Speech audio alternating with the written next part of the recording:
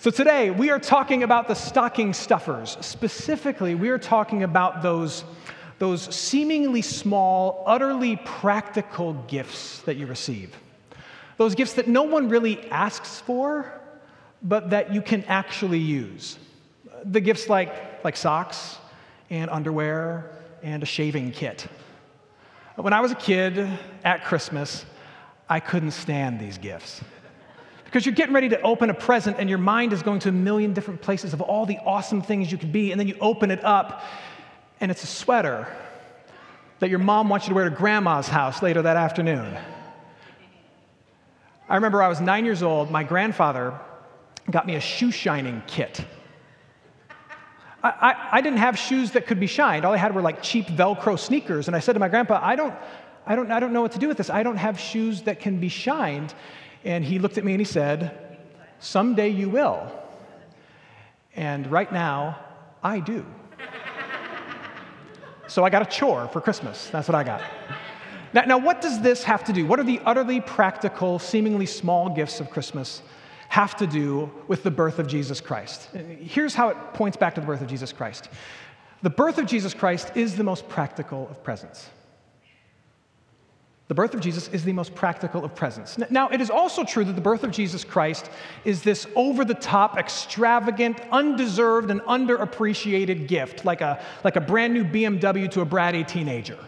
It's also that, the grace of God in Jesus Christ.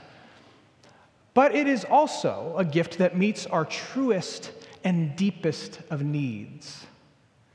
A gift that proves its value on a daily basis.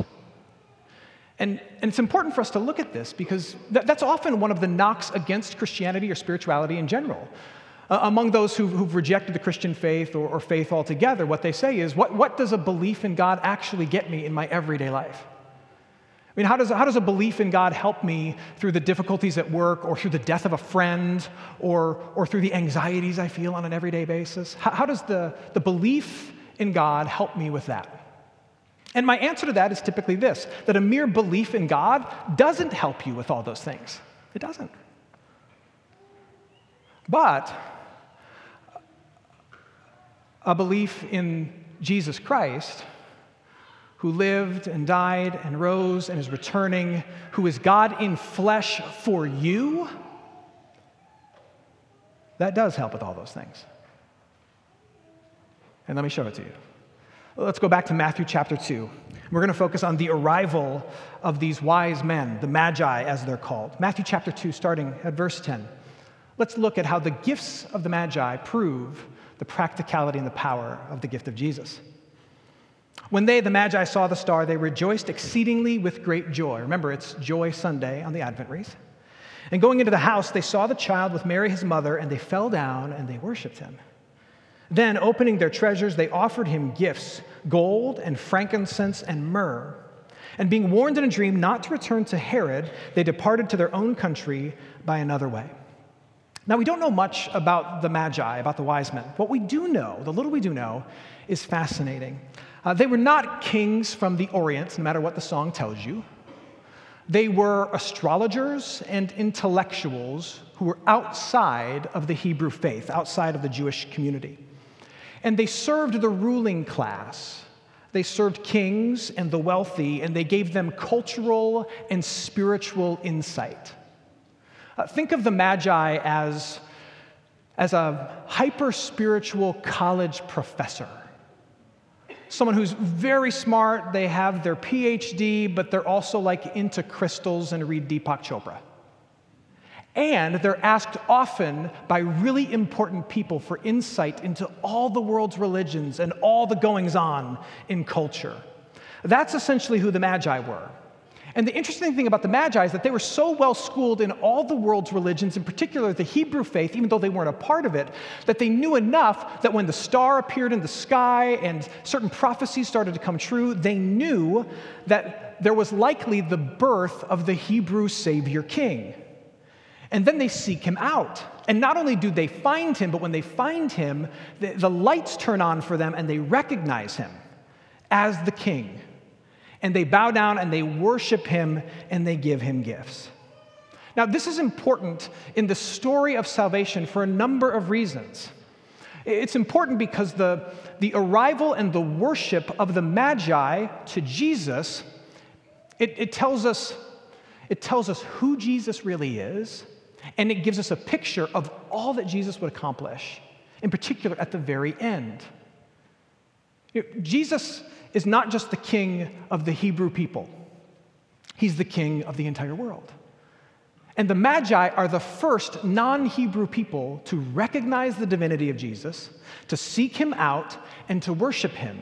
And in worshiping him, they legitimize him as more than just the king of this particular tribe of people. They legitimize him as the king of all faiths, of all people, for all time, the king of the entire world. That's what their worship of him says. But it's also a picture of how the whole story of Jesus is going to end. An ending that we've not yet seen, but is promised to us. The scriptures, and Jesus himself, talk about this, that in the very end, Jesus, who is right now reigning at the right hand of the Father from heaven, he will return. And when he returns, the way the scriptures put it, is that every knee will bow and every tongue will confess, which is a fancy way of saying every person on the planet, no matter who you are or what you belong to, everyone will eventually recognize that Jesus Christ is the King of all kings, and they'll bow down and they'll worship him.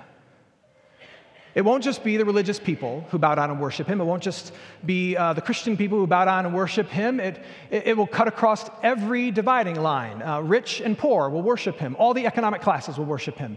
It'll cut across political divides. Liberals and conservatives will bow down and worship him. It'll cut across age and demographic lines. Everyone from the millennial to the okay boomer, everyone will bow down and worship him. Everyone will recognize that Jesus Christ is king. And what you're seeing in the worship of the Magi is a glimpse of the ending at the very beginning. That's what you get in the worship of the Magi. But there's even more. It's not just the arrival of the Magi that tell us something about Jesus. It's the presents that they bring, the gifts that they bring that tell us something about Jesus. The gifts that they bring to Jesus, tell us about the work and the person of Jesus. Matthew could have mentioned just the fact that they brought presents. He could have just said, hey, they brought gifts, and we would assume it's like a nice bottle of wine and some brownies from H-E-B. But instead, Matthew goes to great lengths to detail the gifts, and whenever the scriptures give you detail, you have to assume it's for a reason. When they could have just said presents, and he says, no, they brought frankincense, gold, and myrrh, that's for a reason. In the first century, gifts that were given, especially gifts that were given to kings, were given with great thought. The gifts were given not only to meet a need that the giver perceived in the recipient, to be of tangible help to them, but the gift was also given as a way of reflecting what the giver thought were the blessings brought by the recipient.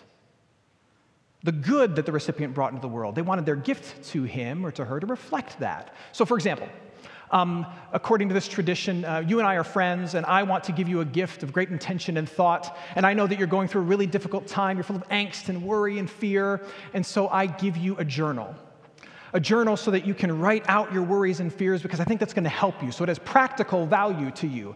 But I also give this to you because you know that I've told you that I think your thoughts and your insights are one of the greatest gifts that you give to the world. And I want you to write those out so that you have them and I have them and the world can be blessed by them. So my gift to you represents how I can help you, but also what I think is the greatest gift given to this world by you. Following with me? And the gifts of the Magi follow that tradition. So it's of practical assistance to them first, frankincense, gold, and myrrh, because this holy family is about to go on a pretty difficult journey. Immediately after the Magi leave, Joseph is told that he needs to take his family and hightail it to Egyptian territory because King Herod is about to try and kill Jesus in Bethlehem. And so they have to leave and go on at least a 40-mile journey on the back of a donkey into Egyptian territory so that they will be safe. And it just so happens that gold, frankincense, and myrrh are items of popular trade along the route from Bethlehem down into Egypt. So this was going to provide their funding for their travel. But they're also going to be in Egypt for a long time, a strange and foreign land where they're disconnected from their people. And so gold, valuable then as it is today, is going to be essential in them establishing a life where they're going to live in Egypt for at least 2 years before Herod dies. And so when the Magi present gold, frankincense, and myrrh to Jesus, who's just like a small little kid, Jesus, in his smallness, probably doesn't recognize it, but Joseph and Mary are like, oh, thank God. We so need this. It's a practical value to them. When Lisa and I were first married and we were very young and we had like next to no money, we lived far from our family, which is up in Michigan. And yet we would still travel up to Michigan because we wanted to see them and they wanted to see us. And our family knew that we didn't have any money. And so what do you think they got us for our presents? What was stuffed inside of every single envelope that they handed us at Christmas? Lottery tickets. Lottery tickets and cash. Because they knew that's what we needed to make the trip there and to make the trip back. That's exactly what this gift was to Joseph and Mary and Jesus. It was money for their travel and for their sustenance on a difficult road. But it also speaks to the gift that the Magi believed Jesus would be. And this is what you can see if you choose to in the gifts. The gifts tell us about who they thought Jesus would be, the blessing he would bring to the world. That Jesus would bring for the world riches, gold, presence, which is what frankincense represents, and purpose, which we see in the myrrh.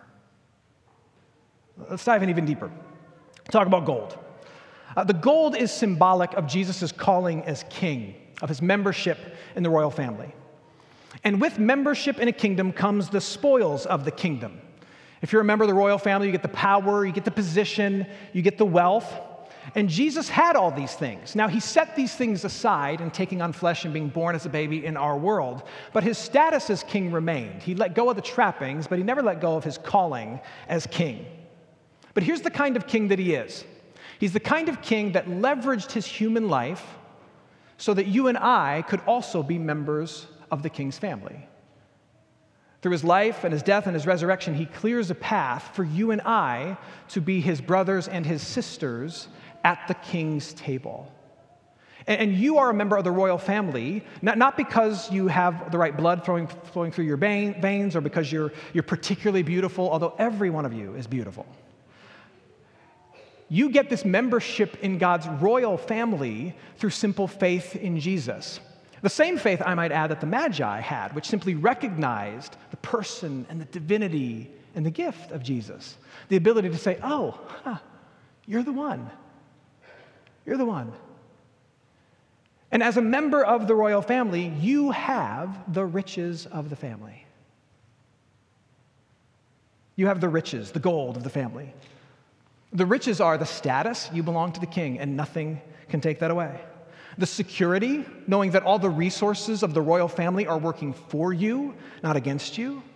The riches are the forgiveness that you enjoy. No matter what you do, your dad, the king, is never going to reject you. He loves you, he holds nothing against you. And not to mention like the creature comforts of the kingdom itself, which will be yours fully in the very end when Jesus comes back and establishes his physical kingdom in this new world. Now you might say, well, so what, Matt? What benefit does that have, knowing that I have the riches of the kingdom because I'm a member of God's royal family? What does that do for me today? Well, think about this. Gold and riches can give you a peaceful perspective. I'm not here to say that money solves problems. It doesn't. But if I were to back up a Brinks truck full of all the gold from Buckingham Palace and drop it in your lap, it would change some things for you. It wouldn't erase your problems. In fact, it'd create some complexities for you. But here's what it would do. It would give you a peaceful perspective. At least it can if you let it. Because when something comes up, a medical bill, a busted pipe, a broken car, it doesn't have to rock your world because you're able to say this: I have the resources to deal with this problem. And that's part of the privilege of wealth. No matter what comes my way, I have the resources to deal with this problem. You who have faith in Christ, you have all the riches of God's royal family. Now, that doesn't mean that you're going to be wealthy in the ways of this world. That's not what I'm saying. But it does mean that no matter what comes your way in this world, it doesn't have to be the end of your world. Because the king of this world, to whose family you belong, has given you the resources to face anything. Anything. Because nothing will take God's love from you. Nothing will take his love from you. And nothing can rob you of the insane inheritance that is waiting for you in the very end. In this world, you will have trouble. And when trouble comes, you need a plan. But when trouble comes, you also need a perspective. And here's the perspective that baptized, forgiven followers of Jesus who have all the gold, all the riches of the Father's kingdom given to us because of Jesus. Here's what we forget. We forget that we have a crown on our head and a king at our back and a castle in front of us. Remember who you are.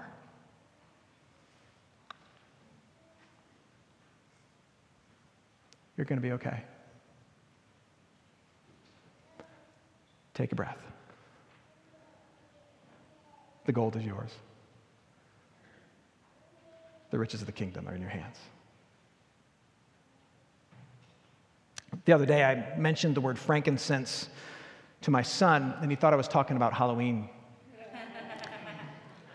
And I told him off, Frankenstein is the monster, frankincense is the incense. And in case you didn't know it, it's one that's still used and is popular today. Incense had a number of uses in the Arabian Peninsula in the days that Jesus was born. It was primarily used in religious ceremony and in prayers. Incense in general, but in particular frankincense, represents two things. As it is burned, the smoke that fills the room represents the presence of God filling your space. And then as the smoke rises, it represents the prayers of the people ascending to God's throne where he hears those prayers. In the Old Testament, frankincense was used as an element in the perfume that was placed in the Holy of Holies in the temple, where God himself, in all of his fullness, was said to reside. Frankincense was the perfume that was smelled in that particular room. And so frankincense, God in flesh, Jesus Christ, is given to the newborn king.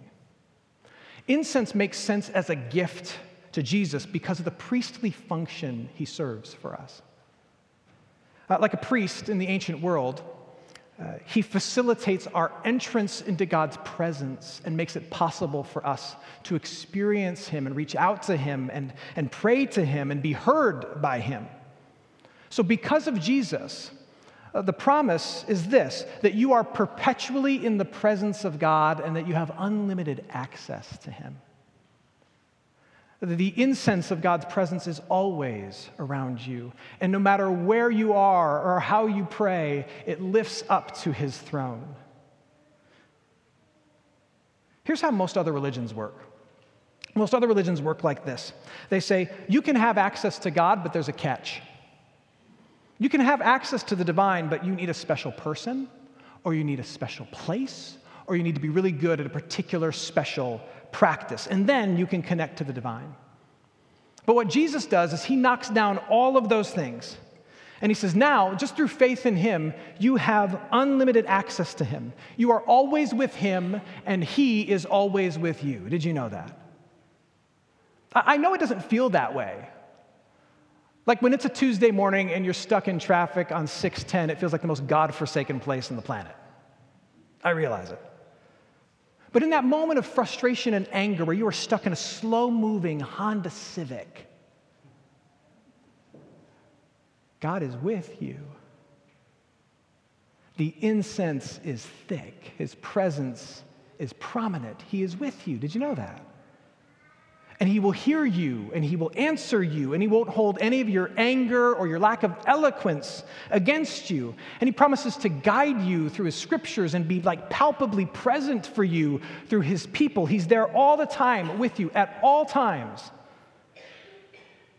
You have some fear and anger that needs to be expressed, and it needs to be expressed to God, and you can. He's here with you, and he's listening.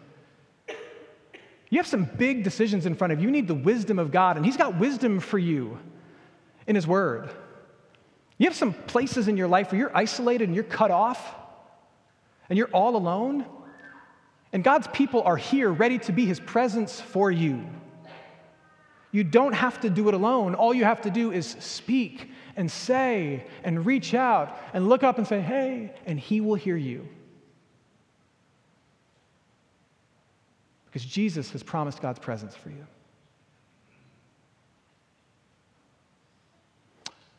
I got a couple of dad jokes for you. What do wise men say when they get cold? Myrrh. It's a thinker. I got another one for you. What did the wise men say to Jesus after they gave Him the gold and the frankincense? But wait, there's myrrh. It's a good joke. That's a quality joke. I did that just to embarrass my daughter. You're welcome. Myrrh is the most meaningful of gifts if you choose to see it that way. Myrrh had many uses in the ancient world. It too was an incense, but often it was extracted as an oil and it would be mixed with wine and used as a medicine. It was most notably used as part of the embalming process in the ancient world to cover over the odor of death. The Gospel of Mark tells us that as Jesus was hanging on the cross, dying for the sins of the world, He was offered wine mixed with myrrh as a kind of sedative. The Gospel of John tells us that when Jesus was taken down from the cross after having died, He was wrapped in linen cloths along with 70 pounds of spices, aloe, and John says, myrrh. This gift is seen by many as a hint, a nod to the fact that this baby was born with a purpose. This baby was born to die. In fact, that His life was born for death. And what would be His greatest pain, His death on a cross, was in fact this child's great purpose. This baby was born with a plan. The plan was for the baby to die like a man for the sins of man. And those words, plan and purpose, are very important. There was a plan and a purpose in Jesus' pain from the very beginning. They give Him myrrh, which covers over the stench of death, which is given to the dying or the dead. Because God's plan was that in Jesus' worst, God the Father was going to be accomplishing His best.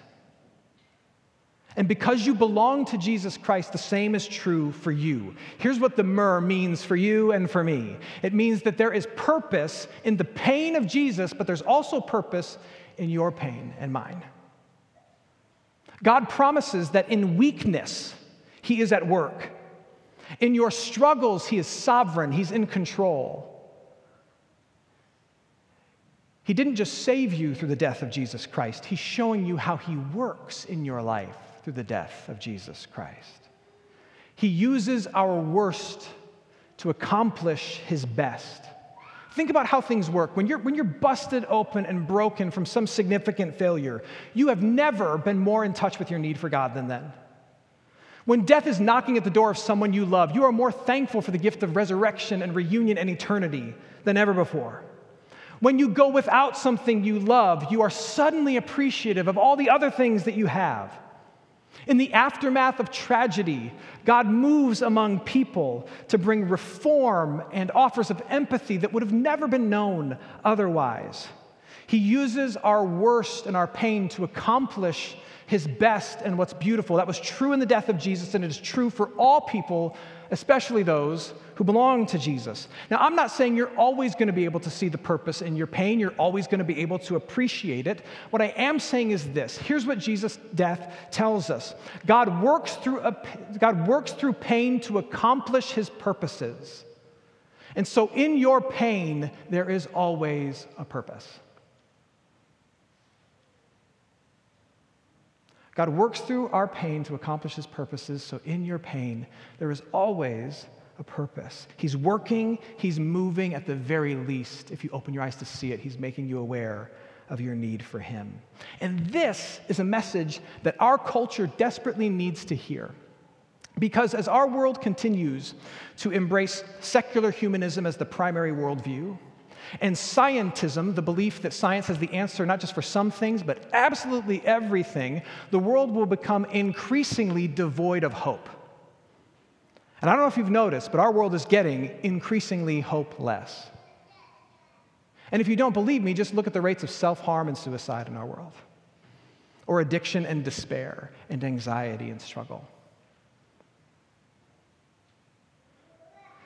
I'm not against humans. I have several in my life.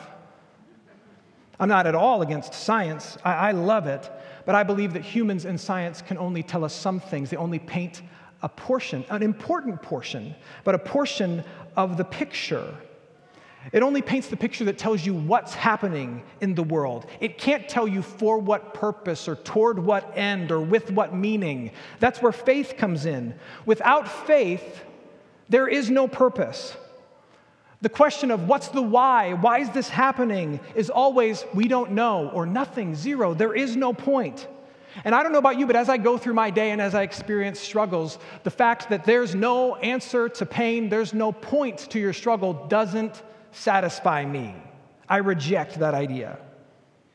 And some of you are going through some horrible things right now, and I don't want to take anything away from the pain that you're feeling, but here's what I want you to know. What I want you to know is this, that though you can't see it, there is purpose in that pain. Jesus is about to be born, and he is God, and he will suffer like you, and he will struggle like you, and he will die like you. But through it all, he will forgive you. He will claim you, and he will make it clear to you that he knows your pains. And in his kingdom, there's always purpose in it. Jesus is the most practical of presents if you choose to see it. He is incredible and undeserved, yes, but he's also a gift that meets your deepest of needs and has practical daily application. But like most practical gifts, it works best if you actually open it and put it on. What would it mean for you to go to work tomorrow and face your troubles knowing that you have the riches of the kingdom? And that the things that shake your world don't mean the end of the world for you. You have the resources to deal with whatever comes your way. What would it mean for you to make time in your day to enjoy the access that you have to God, to actually speak to him and reach out to him? What would it look like for you? And what would it mean for you the next time something bad happens, rather than simply say, look at what's happening for me, for you instead to ask a question? God, what are you doing in me? What are you teaching me? What good could come out of this for me? What are you up to in me through this pain? Is that even possible for you? I think it is. What if you asked that question? Some of you, when you walked in, you grabbed a gift. You were instructed not to open it, but you can take it out now and open it up now. As you open it up, and if you didn't get one, we have some on the way out you can grab and take home. Once you open it up, take it out and show the people around you what it is. This is yours to keep. You don't have to give it back. What did you get? What did Grandma get you?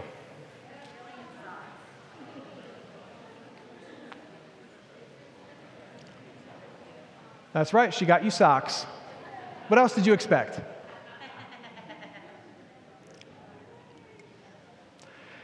It's a practical gift. And friends, so is Jesus. And with most practical gifts, they work best if you take them out, you put them on, and you actually wear them. That's how you appreciate them. May you do the same with the gift that is Jesus. You are rich, you have his presence, and there is purpose no matter what. Amen. Let's pray.